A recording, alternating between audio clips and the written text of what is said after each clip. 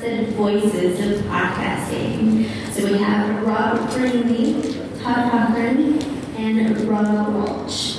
So tell us a little bit what you do. You're the trusted voices. You've been doing it for a long time, so like 30 seconds. Yeah, my name is Rob Greenlee, and I've been a podcaster since 2004. I started on the radio with the National Syndicated Radio Show for about 6 years or so, and took my show as a podcast. I've been working behind the scenes in the podcasting space, building platforms for distribution of podcasts for like 10, 12 years now, and even longer, actually, the more I think about it.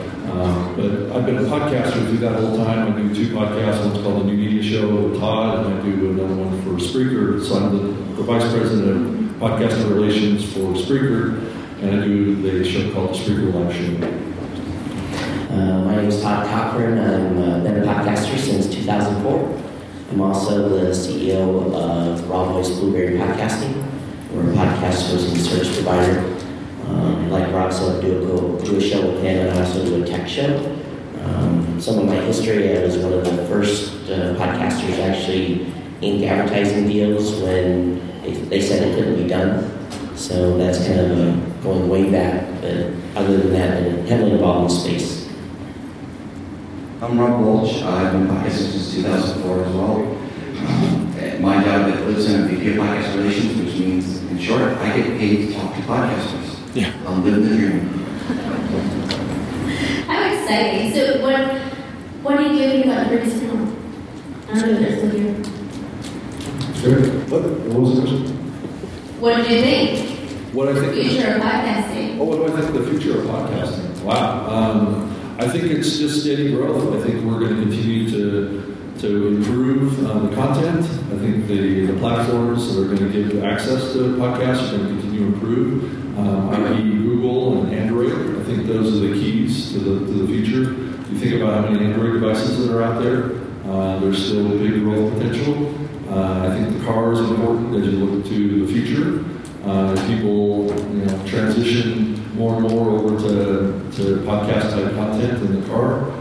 So I think those are the key things. The smart speaker stuff, I think, is a little bit still up in the air about what the opportunity is there. This is a prior conversation talking about group listening versus in the ear listening. So. If I think about where we're headed, I also want to consider where we've been. When this space started, there was no iPhone, there was only an iPod, there was no Facebook, there was no Twitter, there was no Instagram. We just come off of Napster getting hammered. There was just the space was completely different, and we built huge audiences with none of the tools that are available today. So with all the available social tools, with the ability to have a website, a brand, and have Google ranking your page for your content, and at some point here soon they're going to be indexing the actual audio and using that as part of search results. The future is bright for podcasting, especially because, when we talk about the age groups of people that are consuming content, in the very beginning, believe it or not, it was a 25, 30 plus group that was consuming content. And now we have people that are, like you had someone said, a 12-year-old that's listening to content. So that generation is going to continue to move forward, and it'll be ingrained that podcasts are cool, and this is something I should listen to. How many of you have teenagers at home?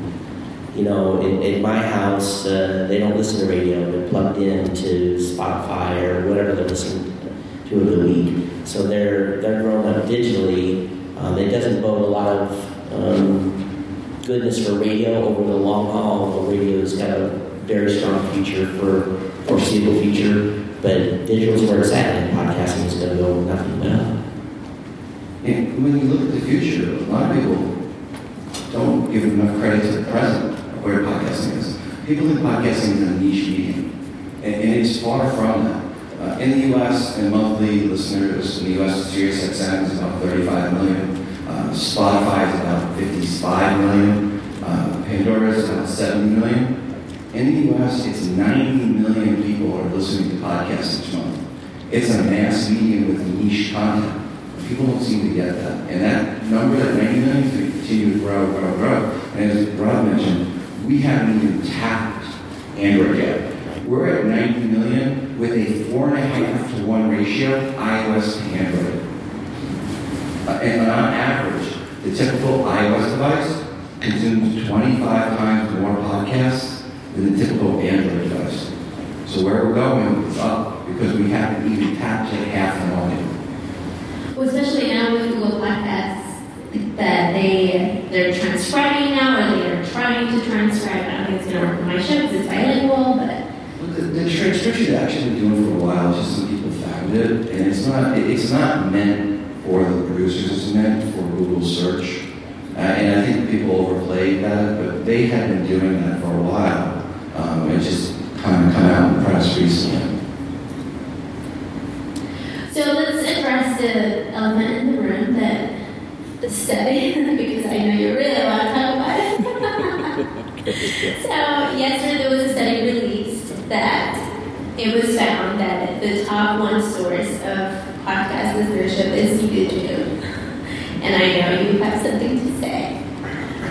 Go ahead. I think Rob had a tweet where we should just burn those slides. I think that was appropriate. No, YouTube is not the number one place that podcasts are consumed, and we have to be careful to define what a podcast is first. And first and foremost, a podcast is something that is delivered by an RSS feed. And if you're not an Apple Podcast, you are not you're not a podcaster. And it's largely because the podcast directory of Apple feeds all the other apps. These app developers are kind of lazy. They just grab the API data from Apple and pull in the shows from their own. They don't contain their own directory. So, no, YouTube is by far not the most popular place to consume podcasts, although there are some unicorns.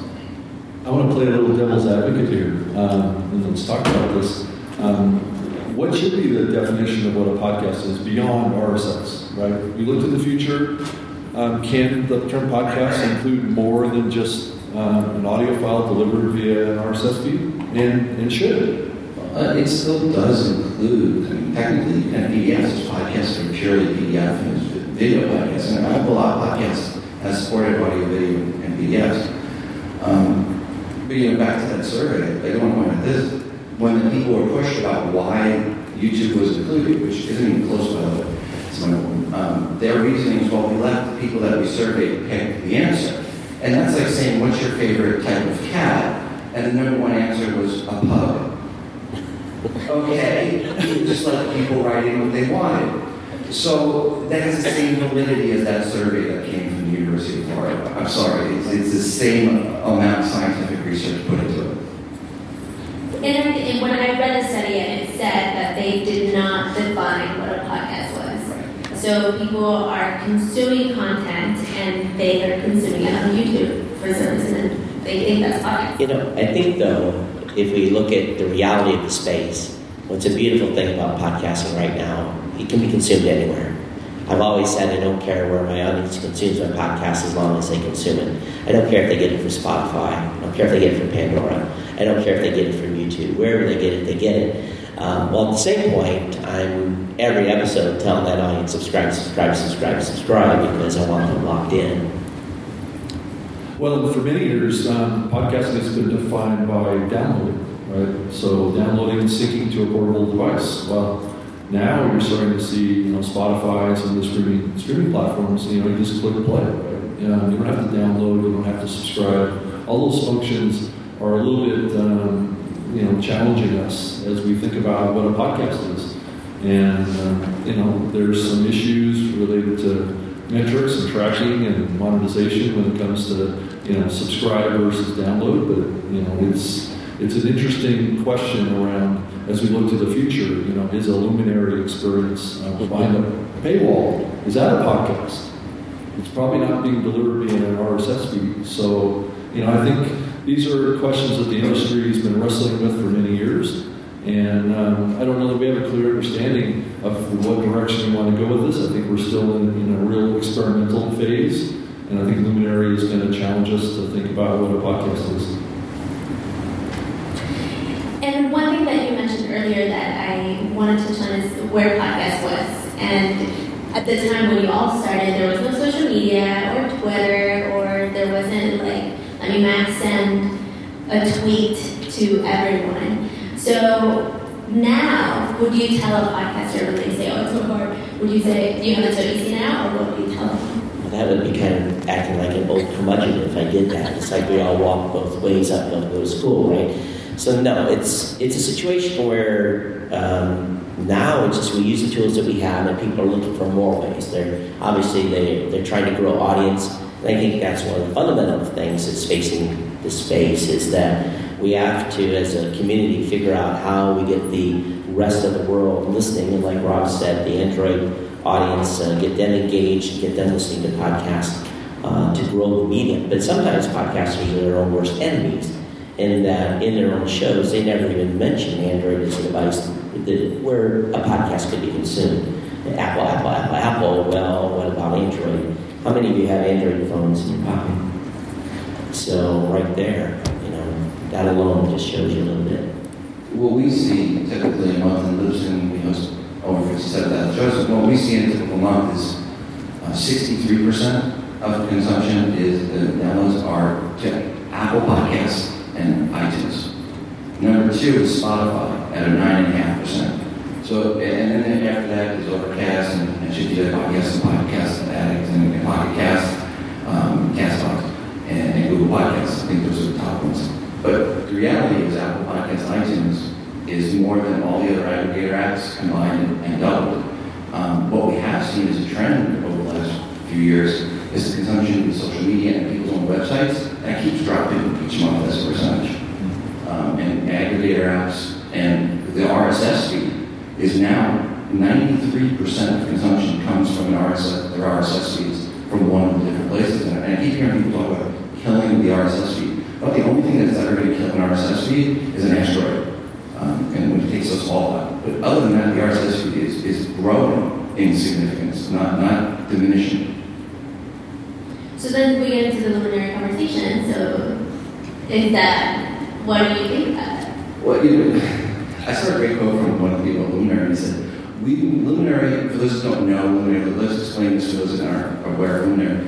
Luminary wants to take readily, easily findable content and make it hard to get access to. That is like the opposite of RSS. And Luminary, what they said, they want to be synonymous with podcasting the way that Netflix is synonymous with streaming. And 5 years from now, Luminary will be synonymous with podcasting, but more along the lines of how Hindenburg was synonymous with air travel. And that's the prediction for Luminary 5 years from now. And you can come back to me and see me in 5 years and see if I was right or wrong. But I would put $20 bet with any of the audience that I would probably be right. I would say, from my opinion, some people will pay to consume that content. Those are super fans. I think in the radio industry, what they call it a P1. So those are the super fans that are going to go and pay for that service.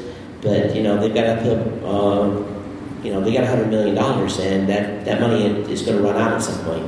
And they're going to have a viable business. And if anyone in the house wants to spend $100 million in podcasting, I think the three of us could figure out a better way to spend it. I do think that there's going to be some audience that shifts to premium. It's been going on in the medium for since the medium has existed. I think the key thing is that as a content creator, putting your content behind that limits the audience. And I think depends on the model that you have. If you want to make money off of subscriptions or you want to make it off of advertising, you have to decide what you want, the scale of what you're doing. If you think about radio is built on advertising, and then with the scale. So I think that the advertising model is going to win out as far as the scale, and that's where we're going to see most of the content continue to be. And they mentioned the last time, instant. Podcasting is very different, and Luminary is the first one to try this, by the way. How tried this, and Hal was part of Scripps mid-roll. And to put things in perspective, Mark Maron used to have premium content. His 50 most recent episodes was available, and then everything beyond that was premium. And at one point in time, they had 43,000 paid premium subscribers. And then he moved that to Hal with a bunch of other content where people were paying for not just his content, but others. And 6 months later, they had less than half of what Mark had on his own. Why? Because people weren't paying for Mark's premium content. They were basically donating to Mark. And it's that intimate feel.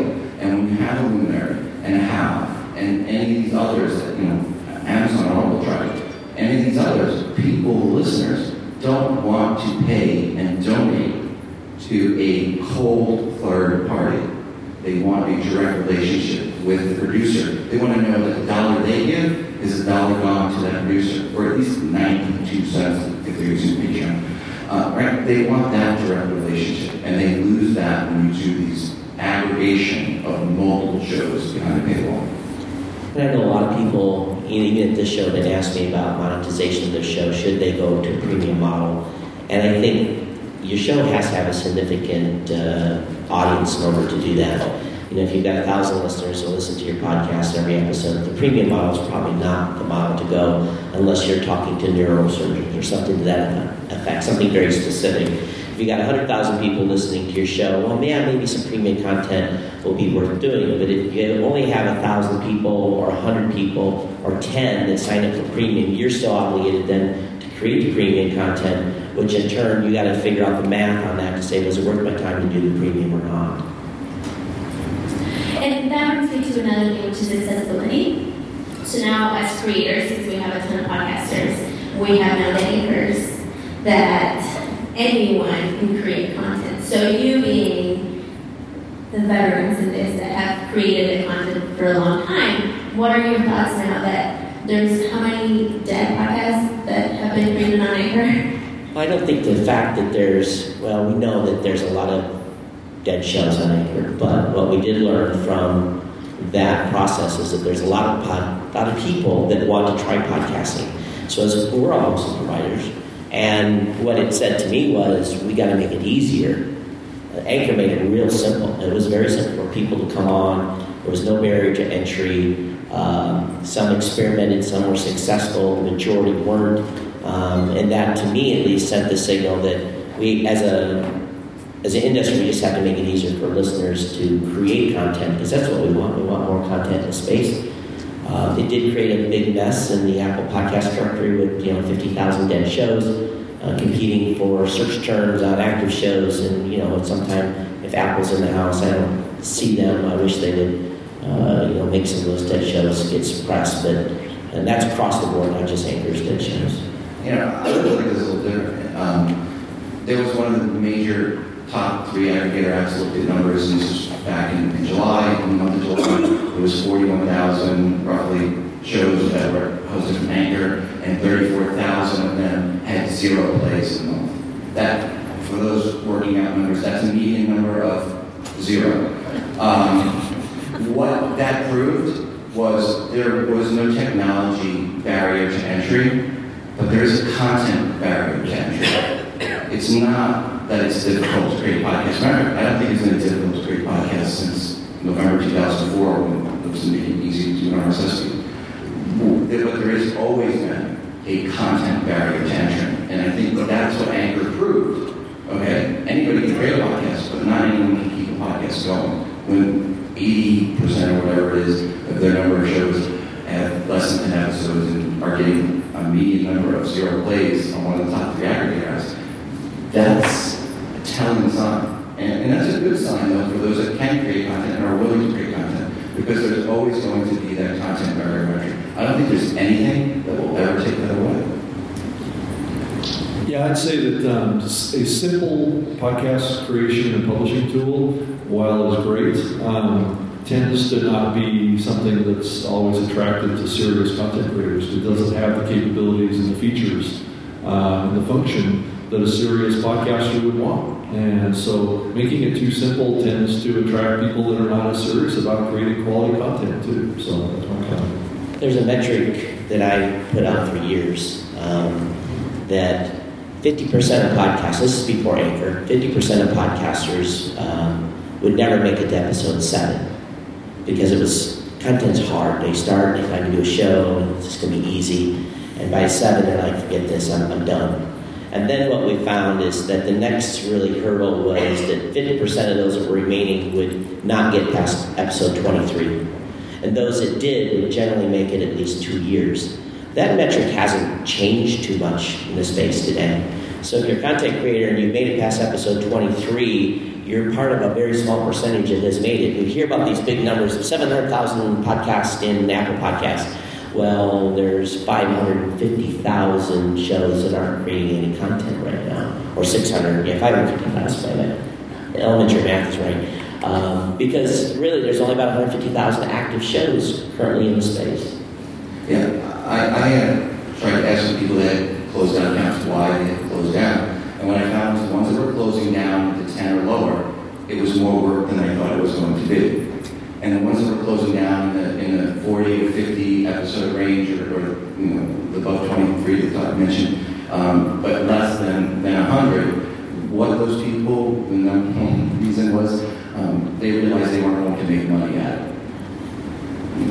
They had gotten into it for the wrong reason. They got into it to make money from day one, and when they had gotten to episode 50, they realized, well, at 150 episodes, down to an episode, and after 50 episodes, I'm probably not going to make money at this, and then they gave it up. And then after that, the ones that was usually life got in the way. It was if they had quitting and they had 100 episodes. The number one reason was I just couldn't do it anymore. I had a kid, I got married, I got divorced, whatever the reason. Sometimes with the divorce, it's a big one. Yeah. And by the way, it is okay to do a podcast to not make money. That can be, that's probably 80% of shows out there anyway. Well, that's how this medium started. It started as a medium that was anti-commercialism, as a response to over-commercialization of radio. So think about where it came from. So it's a great segue to talk about how now radio is intertwining. I mean, we're in a broadcasting conference, right? So how now radio is coming into the podcast world, and you see the broadcasting podcasts, and you see a lot of radio hosts coming into their podcast or creating podcasts, and this intertwining of worlds. So given that podcasting started as a medium to share information, to provide value to listeners, and to just give, what are your thoughts on how the industry has evolved? Okay, I'm gonna I don't like the answer. Well, the radio space, let's be frank, there's some amazing talent in the radio space. No one does audio better. Those that are allowed to do audio better, they're not on some programming track. So you have this ecosphere of creators that have been doing audio since really the beginning of time, if you want to think about it that way. But I think radio is starting to come to the realization that they have to do something, and maybe at some point they're going to have to start investing some more dollars. And as we invest time with radio groups and consult with them, no one wants to listen to 3 hours of drive. But someone may want to listen to the 10-minute interview with the coach, the 5-minute interview with the band, whatever those little special segments in the morning or afternoon drive. Those make great podcasts for the local community to be able to promote on the morning drive and say, hey, listen to Coach Tom yesterday on the podcast that we put up yesterday. So for radio, and they've got a megaphone that's unlike anyone else. So if they can't be successful in podcasting, no one can. So my company's very excited about radio's engagement in podcasting. Yeah, I tend to think, I've been on the radio myself. I've done podcasts for many years. I tend to think that the best fit for podcasting with radio is an extension of the radio brand, and mainly around original content, and not necessarily repurposing what's on the air, though Todd's right, some other content that exists on the air can be repurposed into podcasts, but when you really think about the difference between what a podcast is and what a radio show is, the content is interrupted by many commercials. It's a very short segment. Podcast has a beginning and an end. And so it's a different experience than radio. So, certainly the radio industry has a lot of talent, has a lot of production ability. They have the ability to produce terrific content. They just have to think about it as something unique from radio. I feel like podcasting is a good way for radio to find the next talent. You've got people that want to get on the air. Well, rather than put them on the air, put them on a podcast and see if it's successful, and let them improve their chops that way. So, it's okay to do that. It's okay also if you've got a morning DJ that's obsessed with woodworking, let them go to a woodworking podcast and tell them to stop talking about it in the morning. Right? So you can do that. You can use it. You don't have to just repurpose. But I think all too often, radio stations want to get, and that I've talked with, want to get lazy. They just want to take what they've already created and just put it out there and repurpose it, and don't want to do any extra work. Now, some of that has to do because of a lot of resources, and I understand that. But you always have someone that wants to get on the air, right? That's why they joined your radio station and your insurance. Let them do a podcast. You got mics at 3 in the morning. Let them do it in 2 seconds. Let them come in and do that. And with many of the budget cuts in radio, I go to radio websites sometimes and I laugh because they don't have anything on lifestyle. They have nothing on arts. They have none of this content that the community is generally interested in that's happening in the community or maybe nationwide. So why not go out and find those shows that are in the podcast ecosphere that fill those content voids on your station? You may not put them on the air, but at least put them somewhere in bannerhead that says this is available content that we think is good for you, our local community. That may drive some innovation and allow a new revenue stream to come in where some of that will actually be monetized by the local Ford dealership or whoever is selling ads for the radio group. We are ready to start opening it up for audience questions. If anyone, just make your way to the mic. Todd, I want to follow up the thing you said. You said if someone had $100 million, the three of you guys could probably come up with a better use for it. So if we write you a virtual check for $100 million, what would you do? In all honesty, I don't want to lay that completely down on the table, but I would say we would probably roll up a bunch of stuff. And at the same time, I think there's huge opportunities in content space. I think that consolidation is going to happen in the podcasting space as it is no matter what. We see the deal Spotify made and the money that they spent, like Drunken Sailors. It was kind of entertaining to watch that. But it's good for us, obviously, because it raises valuations. Maybe they're not completely true, but the space is still pretty small, and Rob's numbers are publicly available because they're a public company on how much revenue they make. You guys can look it up. And $100 million buys you a lot in the podcasting space, a lot. And so someone that really had some ambition could really do some damage with $100 million. And let's not make any mistake about it. There is a bubble right now in money being spent in this space. I mean, the amount that's spent, it is a bubble. But that doesn't mean that there's a bubble in podcast consumption. It's just a bubble of people spending money in the podcast space. Consumption has grown steadily, year over year over year. Every quarter has gone up.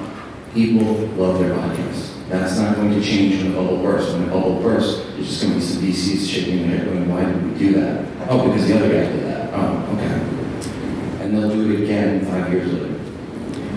Yeah, I don't think that the bubble's as big as maybe we think it is. I think that what we saw with Spotify was an anomaly, not really representative of the whole industry of where we're at, because it was over the top. It wasn't. I think there's a lot of us that would love that valuation, but I'm not sure that it's real. So I just would be skeptical of it. I think we're going to get there, and I think that the path of the industry is on the great path. I just wouldn't put a lot of faith in those valuations being real. But that said, though, Rob, to get us to $1 billion in advertising spend in space, we have to have more listeners, and we have to have more great content. And then that valuation will be what it needs to be, right? So as content creators, our goal is let's get the listeners, and like we were talking about earlier, those Android listeners, let's get them on board. And we have to grow the space continuously from our listener base. So we won't get to $1 billion. And the radio guys are laughing. You guys aren't at $1 billion yet. So we're small. Rob, the entire tech industry is a farce in value.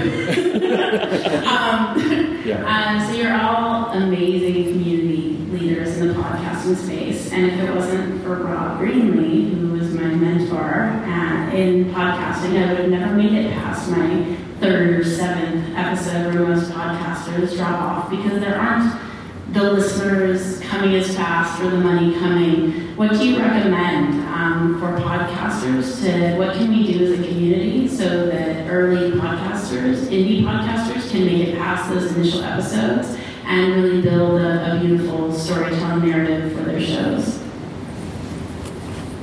podcasters have to start taking advice beyond 128 characters. They have to do some research on their own. They have to start studying the space a little bit. I spend at least 50% of my time, I hate to say it, countering bad advice. So as a community, we have to be careful on the advice that we give podcasters who are starting and make them understand that this is a marathon, it's not a sprint, and that someone new stepping up to the mic. When I strapped on a microphone in October 2004, a little lab tech headset, that first show was horrendous. And I look back at show 50, and show 50 compared to my episode 1358 that I did last week was horrendous. So you don't even find your voice until 100 episodes, and maybe even 200. So it's as content creators, we have to put the time in, just like any other trade, to build our audiences. And you can't expect instant success. If you're an Adam Carolla and you have this, this limelighted TV, of course you're going to have 250,000 listeners immediately because you're Adam Carolla, but most of us are not that person. The other thing, make sure you pick a topic that you want to listen to, not what's trending at the top of the podcast charts and Apple Podcasts or iTunes. Too often people come in and they want to do another true crime podcast because those are the hot thing right now. Do what you want to listen to, not what you think people want to listen to. Thank you, Ms. Bree, for the nice words. It's been great to see you succeed and grow, and now you're building a podcast network, and it's really exciting. And she's a great example of somebody that kind of came into the space, really listened, really embraced the space, got involved in the community, and really was able to build something significant for herself. And I think she's a really great example of how an indie producer can succeed in this. Think community, think about your listeners, connect with people, get in the real world. This is a personal medium. People love to connect with people that they like. And so that's the key, I think. One of the best tips you gave me early on that I was really resistant to is you said, Spree, you have to put your face on your cover art. Right. And I'm like, I don't want to be famous. I don't want to put my face on my cover art. And you said it's not about that. It's because in the podcasting world, listeners have a personal relationship with the host, right, and you want to carry that through with your cover art. And I did it, and it was the right choice, and I wouldn't have made this choice without you really pushing me to make that decision. They want to know who you are, right? They want to connect with you. They really do. And I think I will piggyback on your comments also as a creator. To me, what helped me when the numbers weren't growing to what I wanted them to be was, am I providing value to one person? And is one person listening to what I'm saying? And am I changing their perspective, their life, whatever? One person, I'm okay with that because I'm changing my life. So, and then from there, that person will tell another person because word of mouth spreads when you have good ideas, right? Okay, question? So you mentioned that consumption has been steadily growing, and my observation has been over the past couple of years that podcasting has become trendy, right? And what do you think is the real impetus there, and what do you think was the real reason for that? Is it a specific podcast that became popular? Is it social media? And do you think social media has played a role? And overall, I mean, I think we touched a little bit on social media. Do you think it's having a positive or negative effect on podcasts? All right, let's clear one thing up. Serial did not cause podcasting to grow. Serial was not the first podcast. Serial came out 2 months after iOS 8 went native in Apple Podcasts. That is what grew podcasting, not Serial. What Serial did was it appealed to newspaper reporters who were lazy and said, ooh, there's a podcast that I like. Podcasting hasn't been around a lot. I'm going to write about podcasting and say it's back. But the reality is, if Serial had really grown podcasting, we would have seen the growth in Android. We didn't see that. We saw it on iOS, and that was because Apple went iOS, and that became native. And podcasting has grown steadily. There has been a media coverage bubble because of Serial, and thank you, Serial, for that. But the reality is, if you look at Serial as a quote-unquote breakout hit, less than around 5% of podcast listeners have ever listened to Serial. That's right, and only half the people in the U.S. have ever listened to a podcast. That's 2.5% of the population. MASH, over 50% of the U.S. population have watched MASH. Roots, the original Roots, 70%. That's a breakout hit. Serial's 2.5%. That's like a good cable TV show. All right. You know, no news is bad news. The Serial, I guess the coverage around Serial definitely helped. But going back to your social question, I look at social media as a tool for my show. And this is nothing to you. Notice he's a creator. I'm a creator. Rob's a creator. We all do shows. Not all people in podcasting do shows, and they should, because they don't understand how hard it is. But I use social in a little different way. I do a live show, which then turns into a podcast. And for me, the social part of it is I get interaction from Twitter, I get on Facebook Live, I get it from YouTube, I get that instant gratification feedback, which is for me awesome. And I record a show at 8 p.m. Hawaiian Standard Time when 90% of the United States is already in bed. So, it's true. So, yeah, not for long. So social is good, and it's a great way to reach an audience, but you also, social's not enough. I talked over a couple of years about 13 different things I did to grow my show. Book, trade shows, press, reaching out to television stations, speaking at local events, going where my audience was going. That's how I built my audience. Social, they come in because of those events, and then we connect them to the show and make them, as I call, part of my economy, part of my family and listeners. So social is just a tool for me. Well, and you've also gone to like the Consumer Electronics Show, done hundreds of videos that drove traffic to your website, built your brand. Right. So it's getting out of your mold of just thinking of social media. You got to get out in the real world. You got to connect with people. You got to go where your audience is as much as you can. If you can identify it. Some genres of podcasting content, it's hard to find those people because they're kind of scattered amongst the population.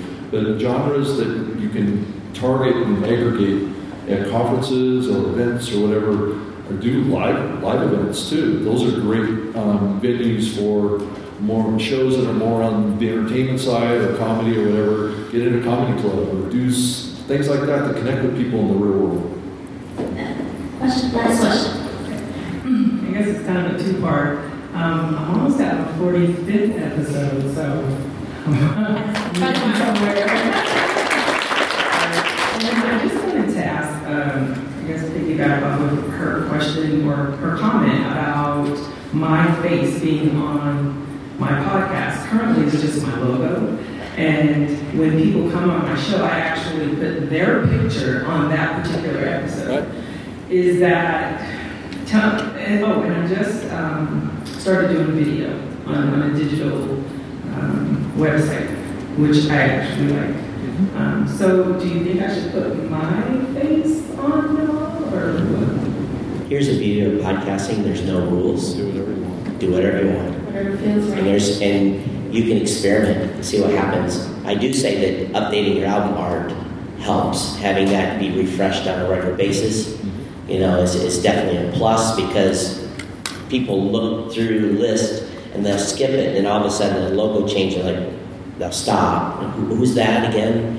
And they may trigger a subscription. So, but don't change the artwork too much, too quickly, because then you disconnect. Is this the same show? Right. So evolve it to something. Make it dynamic. Make it bright. Make it bold. Communicate what the show's about. And it's basically a billboard for your show, and that's kind of how you have to think about it. Awesome. Well, we're out of time. Thank you so much for being here. Thank you all for your insight, for this conversation. It was great. It was great having you, and I hope you have a great rest of your show.